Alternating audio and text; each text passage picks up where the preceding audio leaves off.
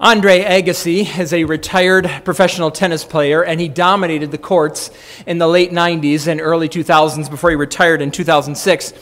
And soon after his career was finished, he wrote a memoir, and listen to what he said in his memoirs. This is a paragraph from his book. I hate tennis. I hate it with a dark, secret passion and always have. I hate tennis. Hate it with all my heart. And still I keep playing, keep hitting all morning and all afternoon because I have no choice. No matter how much I want to stop, I don't. I keep begging myself to stop, and still I keep playing. And this gap, this contradiction between what I want to do and what I actually do feels like the core of my life. Now that's a sad paragraph. It's a sad paragraph because on the one hand, you would like to think that our athletic heroes are on the court or on the field with joy, that they're living their dreams by playing and not doing something that they hate so much. But at least in one person's case, it's not true. The other thing I think about when I read this paragraph is that I understand exactly what he's saying because I'm a Christian. By that I mean I have turned to Jesus for the forgiveness of my sins. There are within me thoughts and actions and attitudes and values that dishonor God, my Creator. And because of those attitudes and values and actions and words and thoughts, I am worthy of His righteous wrath. But I have turned to Jesus for forgiveness.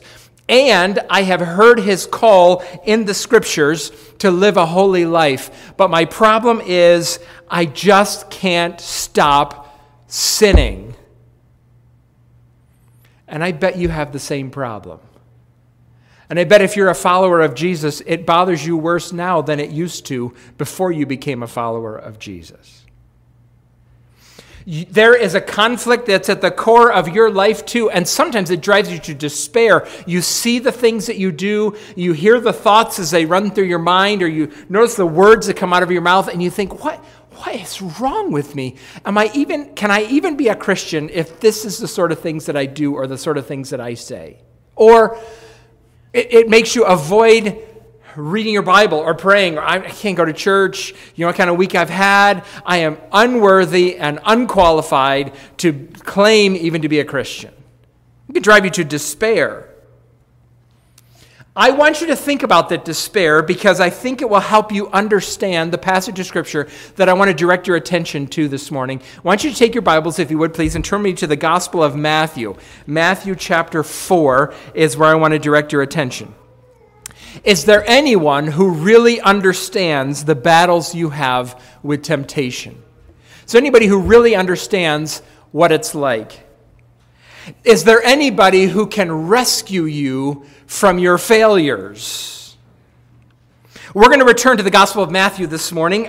We took a coronavirus sabbatical from the Gospel of Matthew, but we're back in it today. And I want you to remember the theme that we have been following. I borrowed this from a pastor, Douglas Sean O'Donnell. He says in the basis of what Jesus said in Matthew 28, that Matthew is a book that reminds us that Jesus has all authority over all nations, is worthy of all of our allegiance, and is always with us. And you can see those four elements all the way through this book. We've kind of been tracing them. And the first few chapters argue why Jesus is worthy of our allegiance. And that continues in chapter 4, where we find his victorious encounter with his enemy and with ours. Jesus is the one who understands what it's like to face temptations, and he's the one who can rescue you from your failures and the despair that results from them. That's the point of this passage. I'm going to read it, and then we'll unfold it this morning. So, Matthew 4, starting in verse 1. Then Jesus was led by the Spirit into the wilderness to be tempted by the devil. After fasting 40 days and 40 nights, he was hungry. The tempter came to him and said, "If you are the Son of God, tell these stones to become bread." Jesus answered, "It is written, man shall not live on bread alone, but on every word that comes from the mouth of God." Then the devil took him to the holy city and had him stand on the highest point of the temple. If you're the Son of God, he said, throw yourself down, for it is written, he will command his angels concerning you, and they will lift you up in their hands so that you will not strike your foot against a stone. Jesus answered him, it is also written, do not put the Lord your God to the test. Again, the devil took him to a very high mountain and showed him all the kingdoms of the world and their splendor. All this I will give you, he said, if you will bow down and worship me. Jesus said to him, away from me, Satan, for it is written, worship the Lord your God and serve him only. Then the devil left him, and angels came and attended him. Is there anyone who understands my temptation? Is there anyone who really understands this conflict that I go through and the pressure that I feel to do what I know is not right? And the answer to that question is yes, Jesus is the one who understands. C.S. Lewis wrote a lot of wonderful things about friendship. Here's something he said. Friendship is born at that moment when one person says to another, what? You too? I thought I was the only one. That sentence works for good or for ill, doesn't it? What? You cheer for the 49ers? I thought I was the only one. Or, you like to shop at that store too? I used to back in the glory days, shop at that store. You do too. Or, for ill, you lost a son in the war too? Yeah. You're an alcoholic too? Yeah. You've been tempted too? And Jesus says, yes, I understand. I understand what it's like. A few minutes ago, Ed read from the book of Hebrews, and the author of Hebrews, so we read the story of the temptation in Matthew 4, and the Holy Spirit wanted us to think more deeply about it, so he inspired the author of the book of Hebrews to write about the temptation and think more carefully about it and how it applies. And remember what Ed read. I'm going to read Hebrews 4, 14 and 15 again. Therefore, since we have a great high priest, Jesus, who has ascended into heaven, Jesus the Son of God, let us hold firmly to the faith that we profess. For we do not have a high priest who is unable to empathize with our weaknesses, but we have one who has been tempted in every way just as we are, yet he did not sin. So here's the application. Let us then approach God's throne of grace with confidence so that we may receive mercy and find grace to help us in our time of need. So here's the application. There is one who understands. There is one who understands the temptation, the pressure that you feel, and it is the Lord Jesus. Now that's how Hebrews kind of makes the point directly. Matthew makes that point very subtly, and the way Matthew makes the point is by showing us how Jesus is reliving the career of the nation of Israel. What they experience as a nation, Jesus has experienced as a person. You can see that in the first few chapters. So in Matthew chapter 2, God calls Jesus, his son, to go down into Egypt, just like he had sent the Israelites down into Egypt. And just like he called Israel out of Egypt, God called his son Jesus out of Egypt. Just like Israel went into the water of the Red Sea to escape slavery, so Jesus went into the waters of baptism. And just like Israel, the nation, went into the wilderness for 40 years to be tested by God, so Jesus goes into the wilderness for 40 days to be tested by God. You can see that parallelism that Matthew is bringing out, because Jesus here in his quotations, when he quotes the Bible to Satan, he quotes from the early chapters of Deuteronomy. And those are the passages in Deuteronomy where Moses is reviewing with Israel their history. And Jesus borrows from Moses there. Here's the things Moses is saying to the people. You should have known. If you had known these things and believed these things, you would not have failed in the desert like you did.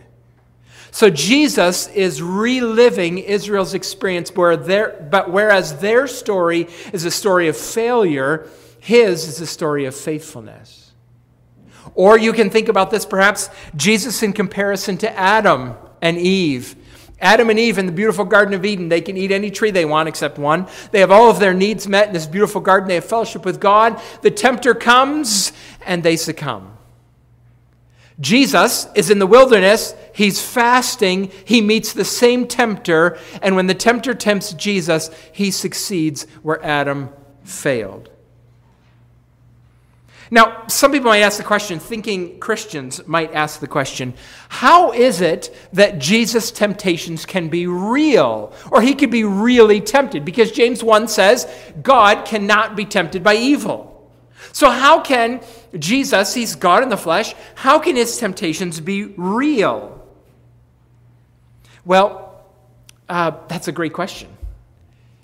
If you're thinking about the godness of Jesus, the God in the flesh of Jesus, and the nature of his temptation here in Matthew 4, makes you think that Hebrews 4 about his temptations being real is not true, then something is wrong with the way you're thinking about the incarnation. Something's wrong with the way you're thinking about him being God the Son and facing temptation here, because Hebrews says they were very real, these temptations.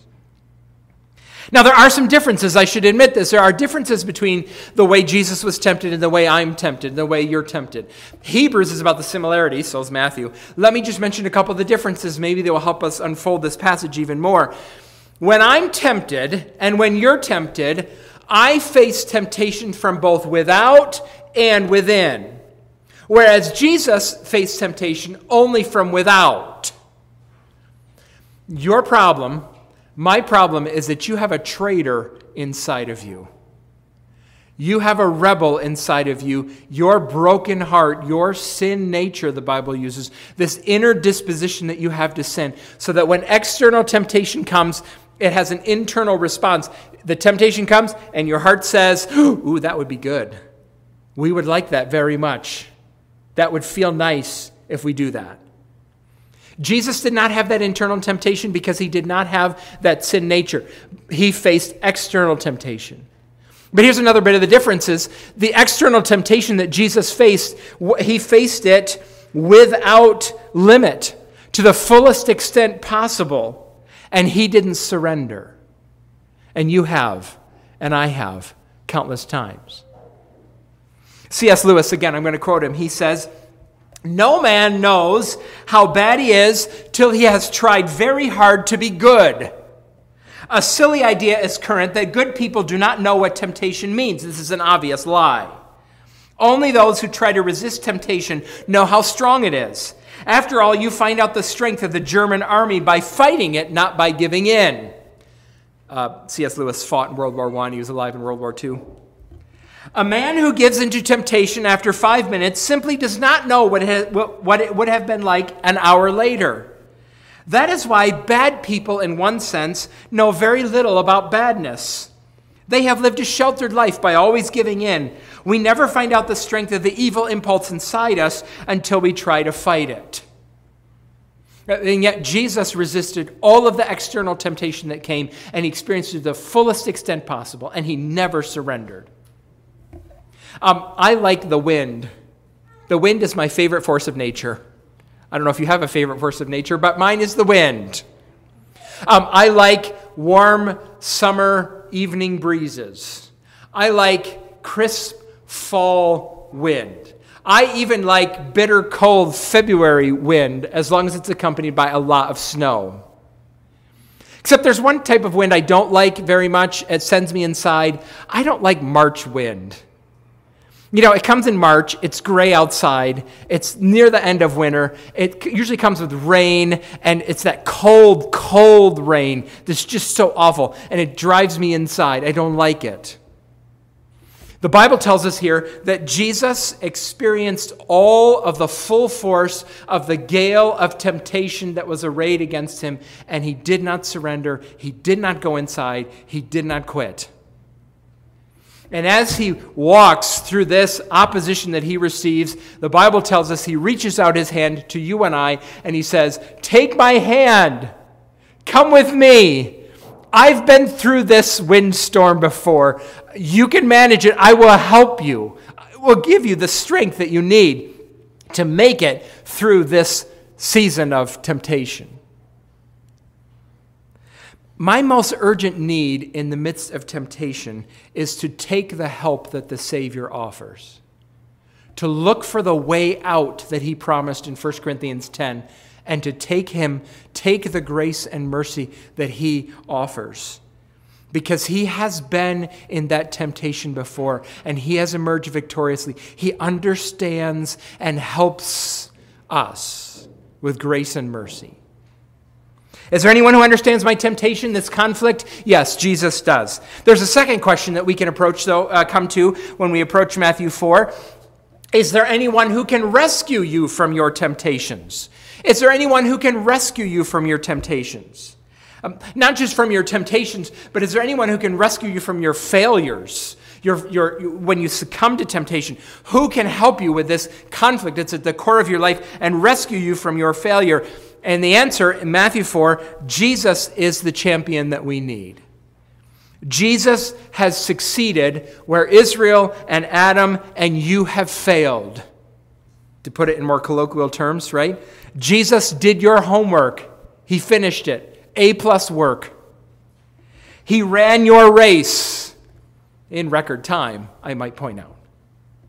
He completed your project. He finished your chores. He fulfilled your contracts. He weeded your garden. He dusted your house. He folded your laundry.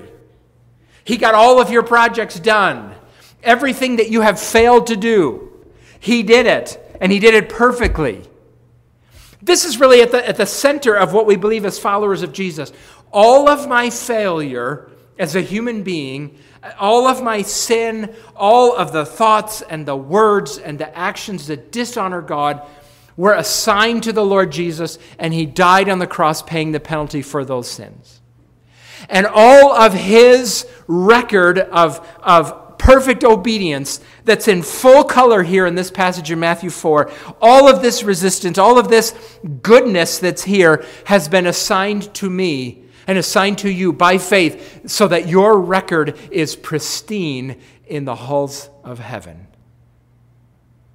That's the good news. And this passage screams us that we are on the stands looking at Matthew 4, seeing Jesus carry the ball across the goal line time and time and time again. And every time he crosses the line, we stand up and say, yes, yes, that's my player right there. I'm going to go buy the Jesus jersey. I'm going to wear it all week because he's the champion that I need. He won.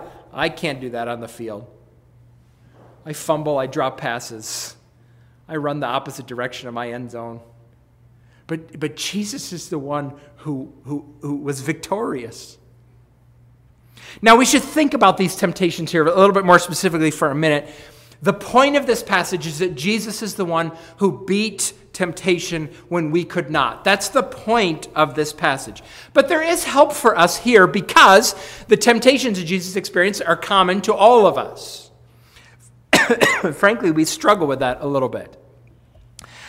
We struggle sometimes to put the specific temptations that Jesus encountered and match them to the roots that are common to us all. See, I've never been tempted to turn stones into bread. I've never had that temptation because I don't have that ability. But underneath that specific temptation that the God-man experienced here is the same root of the temptations that I experience. Let me see if I can unfold that by sharing with you 3 key words that I want you to think about with this passage. The first word is desire. Desire. James 1 tells us that part of our problem with temptation is that we are lured away by our evil desires. Remember I talked about your broken heart, your deceitful and desperately wicked heart. You have a sin nature. God made us human beings with desires. He made us with good desires. Our desires have been twisted by sin. Jesus has similar desires. His are not twisted by sin, but he still has these desires. You can see this. How Satan is trying to exploit his good desire for food. The temptation is to provide for himself without regard for the will or word of God. Look, Jesus, you've got this desire. And God doesn't appear to be meeting it at this point in time. Just go ahead and take care of yourself. Feed yourself. Just do what you need to do.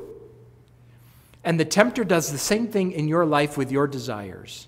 Look, this is something that you want. Can you really trust that God is going to provide this for you? Desire. I think in the second temptation, there's the desire for security. Does God really love you? Maybe you should do something that would help him prove it. Maybe if you're anxious, maybe you just need to make God prove that he loves you. And you'll have more security, the desire for security. The third temptation seems to revolve around the desire for comfort. The desire for comfort. God had promised Jesus the kingdoms of the world. Someday they'll be his. Satan is offering him the same thing, but the devil is offering him the kingdoms of the world without the cross. I'll give you the kingdom without the cross. The desire for comfort. Second word here, doubt. Doubt. All three of these temptations have to do with doubting the goodness of God. This is what Satan did to Eve in the garden, remember? God's holding out on you. He's not giving you all the good things that he can.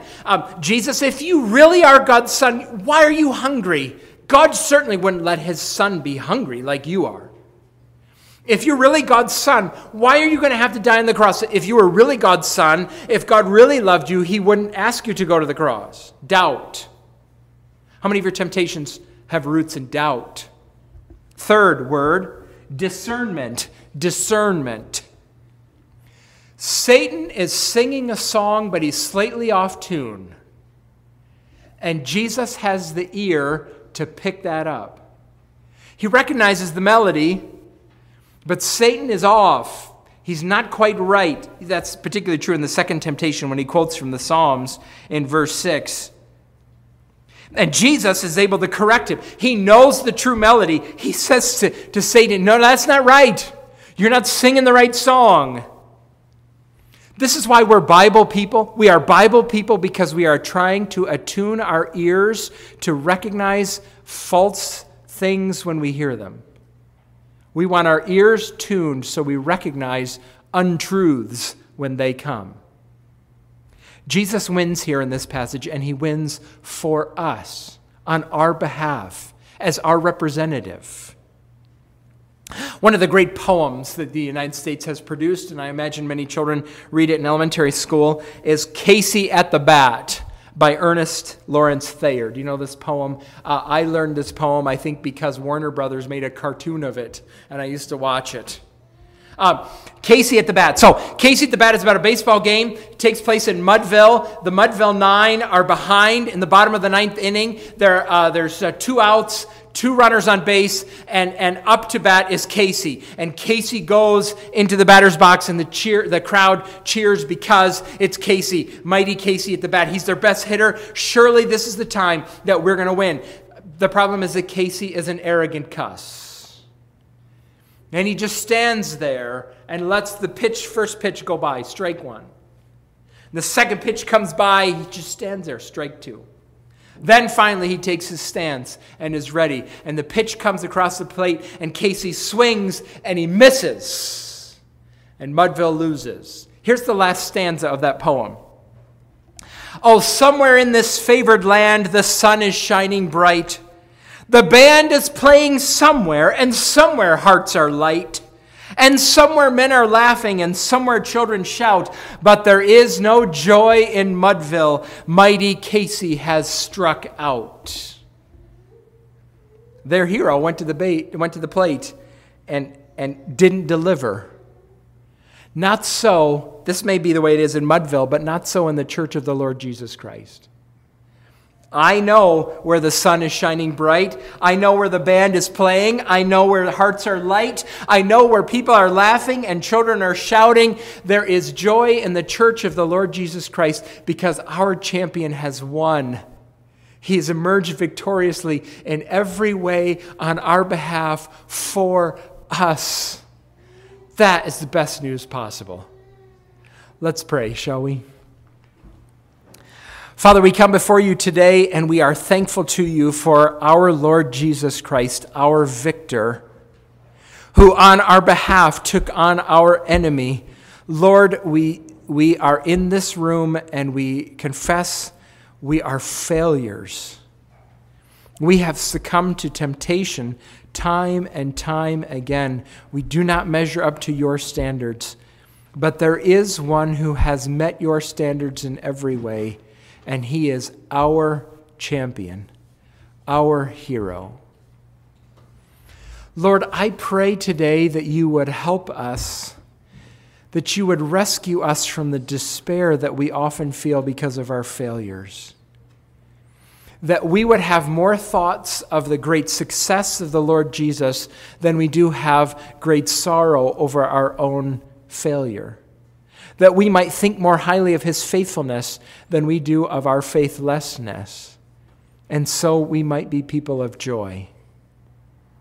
Lord, I pray too that you would help us as we see him pushing against the desires and the doubts and the discernment, that we might embrace them too, that we might walk in the steps of our great champion, our hero. Fill us with joy as we think of this, our great Savior, the Lord Jesus, our victor over sin and death, risen and ascended at your right hand. We pray these things in his name as his people, saying, Amen.